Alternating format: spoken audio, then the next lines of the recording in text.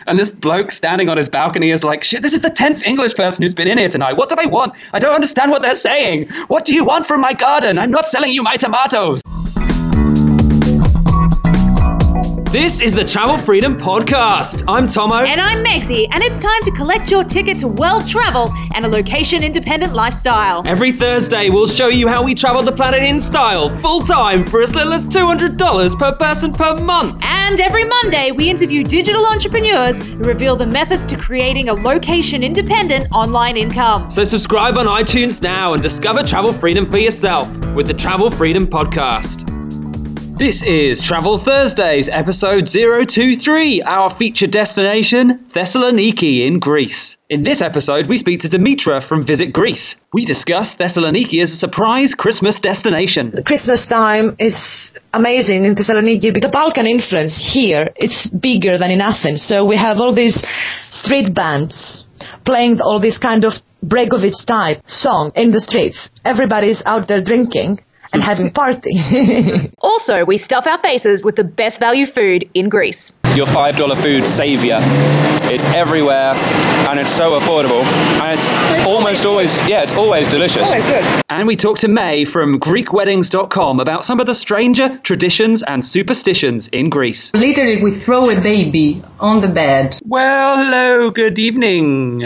Or morning, or wherever you are. Good evening, our time. It is, and we've got a wonderful surprise today. It's not a surprise for you, it's a surprise to us, because we're currently in a little sound den that we've created. We built a fortress, like you Yes. would if you were like 7 and wanting to hide from your mum. Yeah, or if you're like 32 and wanting to get good sound recording in a building that's all hard tiled walls. The palace is awesome, but it's everything is tiled, and it's all like tiled floors and tiled walls, and so it echoes like we're sitting on the toilet. Yeah, and we're not sitting on the toilet. We're not. And we do not want you to think when you're listening to this show that we're sitting on the toilet. No, I know we do promote being like the most unprofessional professionals, but we're not going to go as far as doing it from the toilet. Yet. We'll see. Yeah, we'll see what happens. I never want to say, never say never. Never say never. Okay, right. Well, anyway, so that's the news for this Thursday. Okay, so how are we talking about this week? So I've got distracted by fortress building. Okay, right. Yes, we're talking about getting free stuff. Yeah, so one of the best things about being, in particular in the travel niche, is the fact that we get a lot of free travel experiences. Yeah, I mean, normally we talk about getting free stuff on a Monday because that's like our hustling and our money making and that sort of stuff. But the reason we wanted to talk about it on a Thursday with the whole travel hacking thing is simply because if you can get free tours and free accommodation and things like this, then you are going to save a lot of money whilst you're traveling, as well as get awesome experiences for free. Absolutely. Now, I know everyone listening out there will not necessarily be blogging about travel, but with a travel freedom lifestyle, if you do happen to travel a lot and you've got time to maybe set up a simple travel blog sort of on the side, it could really be your ticket to review a lot of experiences for free, being tours, hotels, anything really. Yeah. Boat rides, transfers. We actually have websites that aren't in travel. So if you didn't know this about us already, We haven't mentioned that, actually. We've never actually mentioned this. We don't just blog about travel. We've also got a website about singing because we were both singers before. So we have a website about singing, which is completely separate. There you go. There's a little ba-ba-ba Yeah, you didn't realize this, moment. did you? Yeah.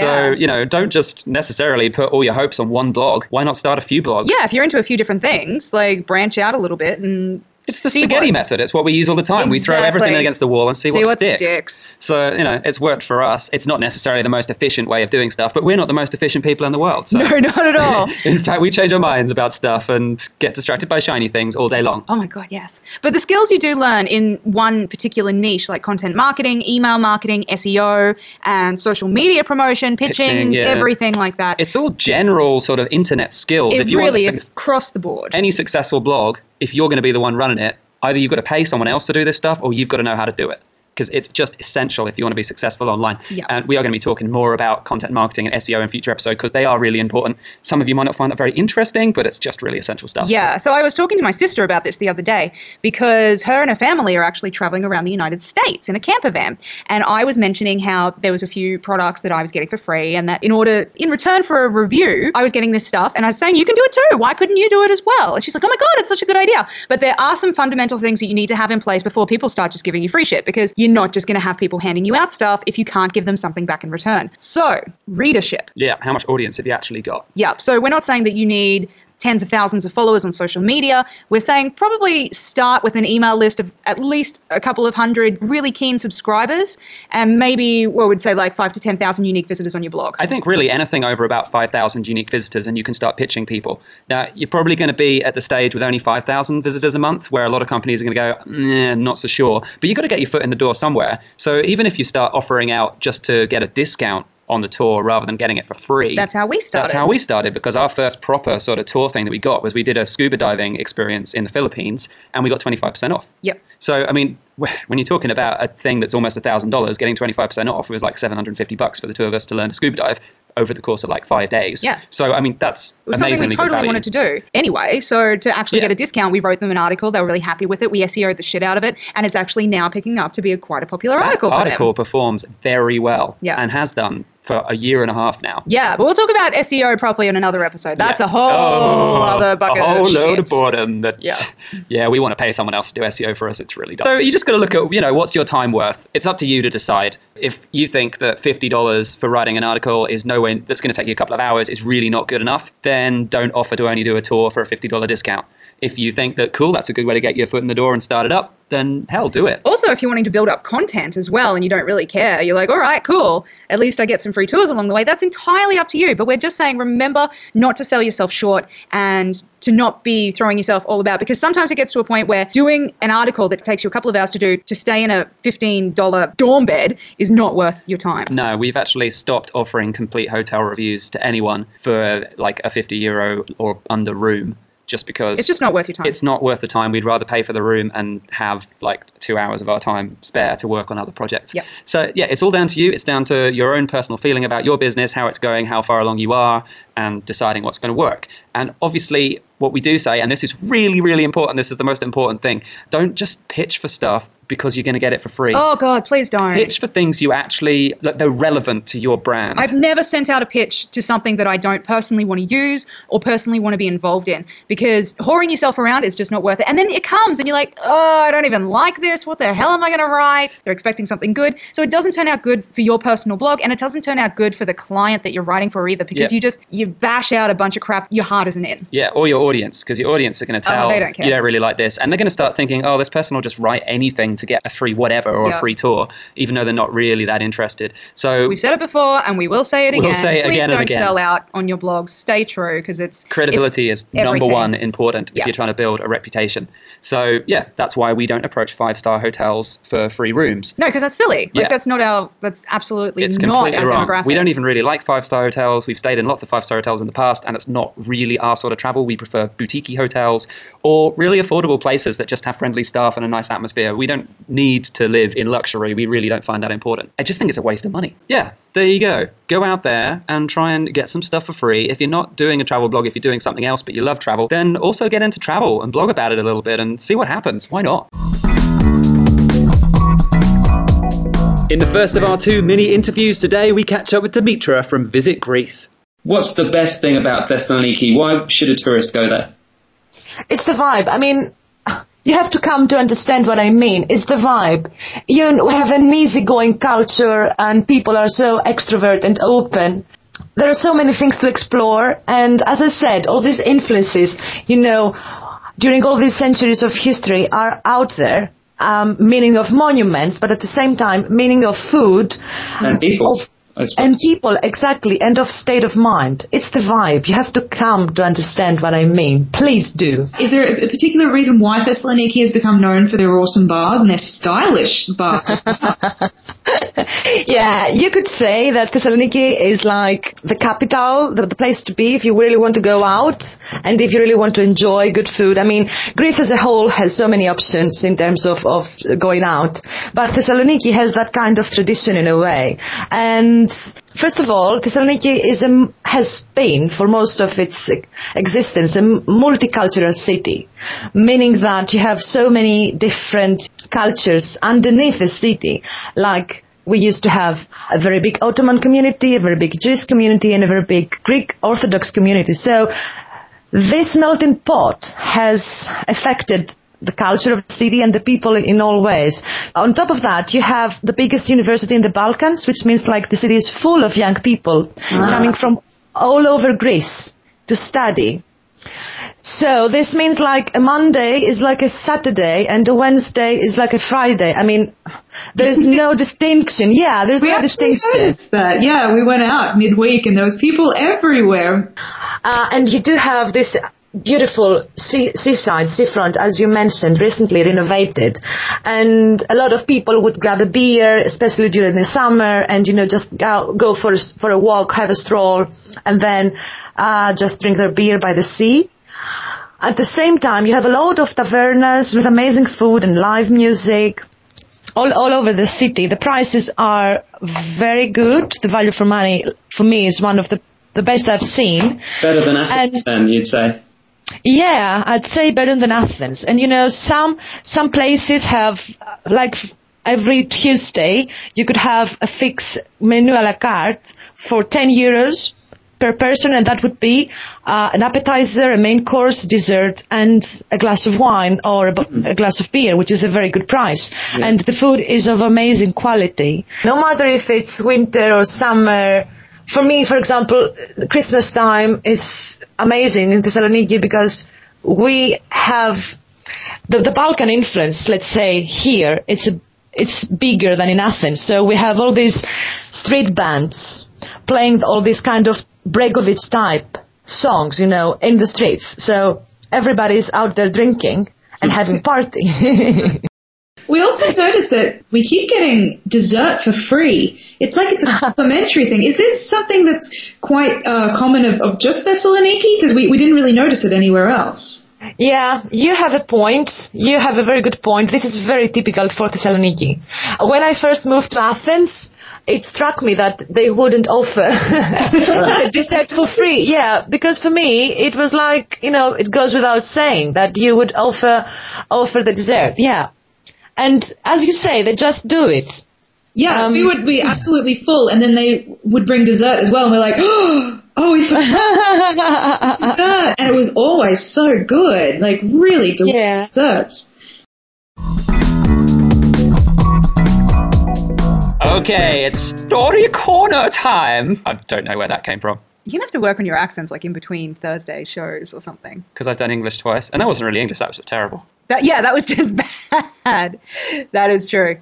So this week's Story's Corner, we're talking about the legend of Tripod Tom. Yes, we alluded to this story back in episode 2, actually. It's a while back, if you remember. Yes, you might not. If not, go back and listen to episode 2. It might have been an early one, but it was a good one. It was a very silly episode. Yeah, so I earned the nickname Tripod whilst on a press trip in Greece. And I know what you're thinking, and of course that is true, but there's also a second reason why the name arose. Oh, really? That's the phrasing you're going to use? Yeah, maybe. Naughty. Perhaps. So, yeah, we'd hooked up with Visit Greece for a tour of northern Greece. And after a few hours of driving through the mountains, we arrived at this tiny village called Kalaritis, or Kalaritis. I'm not sure how it's pronounced. I don't know. I was asleep when we arrived, so I really don't know how to pronounce it. That's your excuse. It was professionalism once again. But on arrival, picturesque is an absolute understatement for this place. The village is a window into history, shall we say. Super remote. The road comes to an end at the edge of the village. Like, you can't go any further. And the rest of the visit has to be completely on foot. Even actually many of the villagers, they leave for the winter months because it's so remote. Like, you can't get shit there. Like, the road's closed because of the snow. It's a really windy, crazy road anyway. And so people just leave because it's easier. It's actually where Swarovski comes from. Oh, was really? it Swarovski or was it Vulgari? Some famous jewelry Rich person. Shit. Yeah. It started in this really super tiny village. I didn't know. I didn't listen to that bit. Obviously, I was asleep. I went, ding, ding, ding, jewelry. That'll wake a girl up. Yep. Yeah, anyway, we'd spent like way too long stuffing ourselves at lunch. We'd actually arrived really late and the sky was already turning purple and magenta, and it was that sunset time, that perfect time for photos. The church at the top of the village up this mountainside was just glowing yellow, which was amazing. So those last flickering rays of sun were just making it ideal. And if you can hear that noise in the background, that's Meg's pouring some more wine. Where's my wine? Okay. It's very dark in our little cave. Anyway, back to the story. Yeah. So I was quite literally jogging around the village to try and get photos before the light went because I didn't want to miss those beautiful colours. We did get some really awesome photos, so if you want to take a look at the show notes for this episode, they're at travelfreedompodcast.com. Take a look. They're really nice. But these little lanes all snaked around up and down the mountainside. It was a bit of a maze. It was a complete maze, but that's what made it a fascinating destination, really. Yeah, I mean, what really a crazy old place to live. school village place. It was very cool. Yeah, but it was already getting dark by the time we got back to the minibus. And we set off down the hill, and then I realized I'd left my tripod. And in unison, a whole bunch of bloggers in the bus went, "Oh, Yeah. I hate you." Everyone's already exhausted. And I was like, we're going to have to go back for that because otherwise I won't be able to take photos for the next 3 days. And that's going to be really annoying because I'm using this for lots of stuff, trying to look all professional with my tripod. So yeah, the spot where I left it, I actually remembered really clearly. And of course, it was about as far across the village as I'd actually ventured. So it was already going to be quite a long walk and it was starting to get really dark. And this maze of a town, this was not going to help doing this in the dark. So I set off. I was like, right, okay, I'm going to have to sort of jog because everyone's already pissed off with me. So actually, I started running pretty fast. Tried not to trip over and die because these rough cobblestones were pretty dodgy, I have to say. And it's all up and down and bouncy and uneven. So, Like, let's throw in a step right here. Yeah. No reason. yeah, crazy times. So I ended up down this dead end and I realized I'd actually stumbled into someone's back garden. And it was late autumn and most of the villagers had already started to leave the village. There was hardly anyone around. It was a complete ghost town. But of course, I stumbled into the one property that was actually still inhabited. Not just inhabited, but this dude was sitting on his balcony having a glass of wine or whatever it is that's going on. I'm like, you are kidding me. And he called out quite aggressively in Greek. He probably thought I was a trespasser or a local and that I wasn't supposed to be there and I should know better. I was like, holy shit. So the light coming from the house was sort of just illuminating my face. He could see me pretty clearly. And knowing the village was almost empty, that's why he must have been like, okay, someone's come up here to rob the town whilst everyone's away for the winter. This is pretty dodgy. Okay, so then I started speaking English to him and he sort of realized I probably wasn't a terrorist or a vagabond that was about to rob everyone's house. I was just an idiot tourist who had lost his bus, which I'm sure they get that during the summer, but they probably weren't expecting it in the winter. And so I just walked into his garden by mistake and he was like, okay, I don't speak English. He sort of tried to tell me in Greek. And all I really wanted to do was just back out and go, sorry, I went into your garden by mistake. And he didn't understand what I was saying. So I was like, crap, this is embarrassing. And then he was like, no English. Wife speak English. I don't know if that's how you pronounce Greek. Does that sound It's good Greek? enough, yeah. That's Italian. Just Yeah, add that's oppa Italian. at the end and you're fine. Oppa. I get bath. And I figured out like he's getting her from the bath. Shit, I'm going to be standing here for like 10 minutes while she dries up to chat to me. Like all I needed to do was leave. Like, everyone's in the bus waiting for me. This is freaking nuts. Slowly getting more and more Yeah, pissed they're off. going to be like, we want to go for dinner. And there's this polite British man just standing in a garden that he walked into by accident going, I better wait until she gets out of the bath, dries up, comes out to speak English to me. It turns out the wife comes out and the husband's claim that wife speaks English was a little bit on the incorrect side. She spoke more English than him by a sum total of maybe 3 to 5 words from the English vocabulary. So me trying to say I left my tripod behind and I'm just trying to find it wasn't really going to carry any weight with her. Didn't go down. She was like, what? So here I am trying to explain why I'm in their garden, and they're probably like, oh, something really bad must have happened or whatever. So I sort of figured out I'd left it near the river, so I thought like, oh, okay, river. Do you understand river? She's like, oh, river is like that way. So she never probably knew why I needed to get to the river or why I was so excited about the river at 9 o'clock at night in a dark town with some random English tourist. But eventually she sort of pointed up and I was like, cool, all right, I'm the hell out of here. Because I was talking to them for about 10 minutes. And I say talking, but it was just me saying words and them saying Greek words and no one understanding each other and me being too polite to just leave. An awkward, Yeah. horrible game of charades that did not go very well. Because it was dark, so they couldn't even really see what I was charading. Pretty useless. How do you charade a tripod anyway? I just take my pants off. Well, They might get the wrong idea of I guess the if I game. just stripped my pants off in their garden after they were Wrong like, you're game, trespassing. Tom, wrong game. Yeah, that might not have worked. They probably didn't realize we were playing that sort of game. So like, what the fuck? This is ridiculous. Eventually, I got out of the garden. I was like, thanks, bye. Maybe they knew what was going on. Maybe they didn't. I could hear the sound of water. Okay, there is definitely a river that way. I'm just going to run down there. And eventually, I got to the other side of the river, and there it was, tripod sitting on the wall, just where I'd left it. Completely distracted before. Like, that's a good lesson for me. Don't leave your tripod around. But anyway, that's not the end of the story. You had to get back. I had to get back. It was even darker by now. It was like completely dark. I was like, well, I got lost on the way here. How am I even going to find my way back? So I thought, well, I'll take a slightly different trick. I'll head towards the church because I know that's sort of quite close to the road. And I walked up and eventually ended up in what I can only describe as the town square. I could hear the chinking of glasses behind a couple of closed shutters. Maybe that was like a private restaurant. Maybe that was some locals just having dinner. I don't know. There was like a small shop that was closed. Yeah, I mean, town square is a massive exaggeration. It's not really a town square. But then this guy appeared from a side street. I was like, holy shit, this is the dude who was on the bus with us. He's like the local tourist officer guy who had come all the way from where we were staying, all the way up into the mountains at the front of the bus. He doesn't speak in English either. They'd been translating for him all day as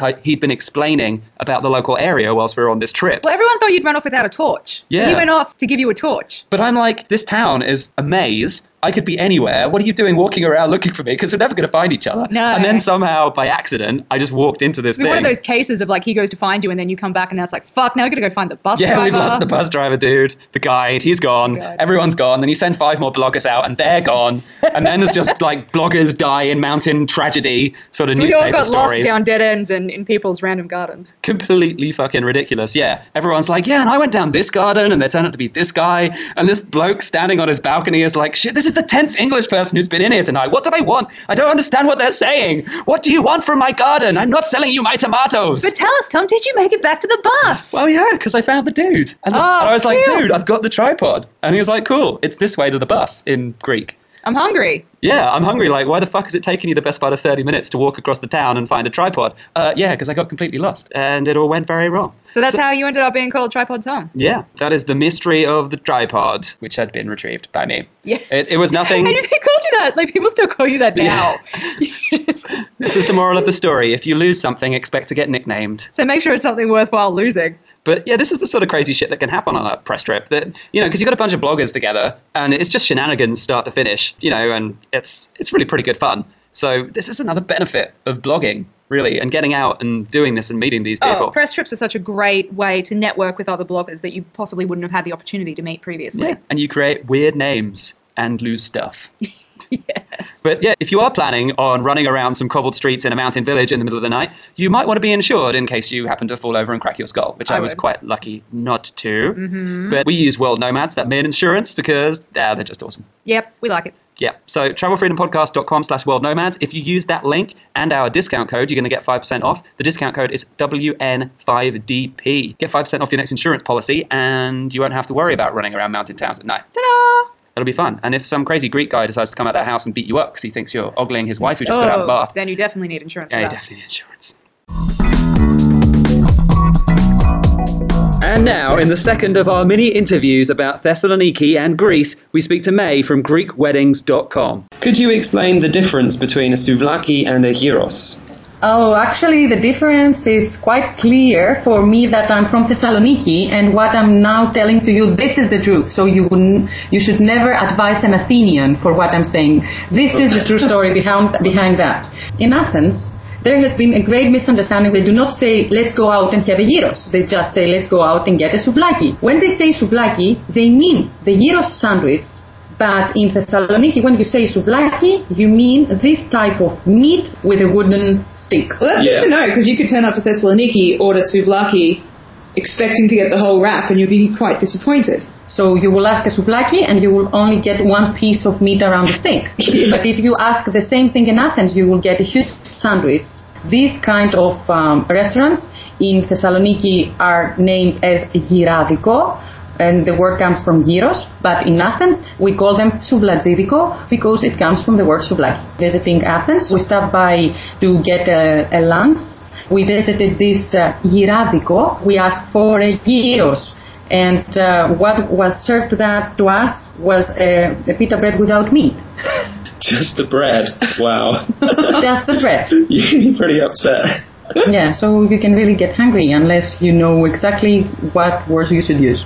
We like to find out about strange facts in every country we visit, and we're aware there is a strange fact about Greeks leaving their brooms upside down in their houses. Maybe you can elaborate on that for us. All right. This was an old tradition that modern people are no longer doing that, as far as I am aware. If you were having an, let's say, not that pleasant guest at your house and you were fed up with him, so you wanted him to leave from your house, you were just placing the broom upside down on the back of the door, so he would understand that he's a bit unpleasant and it's about time that he leaves. Oh, you're giving him the hint. If someone did that to you while you were at a dinner party, would you instantly get up and leave? Because that, like, you're like, all right, I've overstayed my welcome, it's time to leave? Or we're using that as a joke nowadays. So if someone is overdoing that with jokes or he's kind of annoying, even if it's a friend, you just threaten him that stop that, otherwise I will put the broom upside down on the front door. So this means that you will have to leave. It's a polite way of chucking people out. Yes, get out now. We'd like to know if there's any unusual Greek wedding traditions. Actually, there are a lot. Since I'm from northern Greece, I will give you some hints of what we're doing in my hometown in Naousa. 3 or 4 days before the wedding, the mother of the bride invites her good friends, only female, at her house in order to show all her personal things that actually are embroideries and things that it's handicrafts mainly. And then they visit the new house of the couple. 4 single ladies should tidy and untidy 3 times the bed. Women sing, they throw coins and money and candies on the bed so that the couple have a nice, blooming married life. And at the end, when the bed is completely tidy, we throw a baby. And, throw the baby onto the bed? We throw a baby on the bed. So where do they get the baby from? Actually, it's a relative that is having a baby, or so you always have to invite someone who is having a baby at this event. So the more people will come with the babies, the more babies you will throw on the bed. So if it would be a baby boy, this means that the couple will have a boy as a first child. So it's really funny because people really think that this is happening. So you can find a bride screaming that, please throw the girl, don't throw the boy, because she wants a girl first and then a boy. So it's really funny. And this tradition, of course, is still very alive today by the sounds of it. Yeah, it is. In my hometown, it is. Yeah.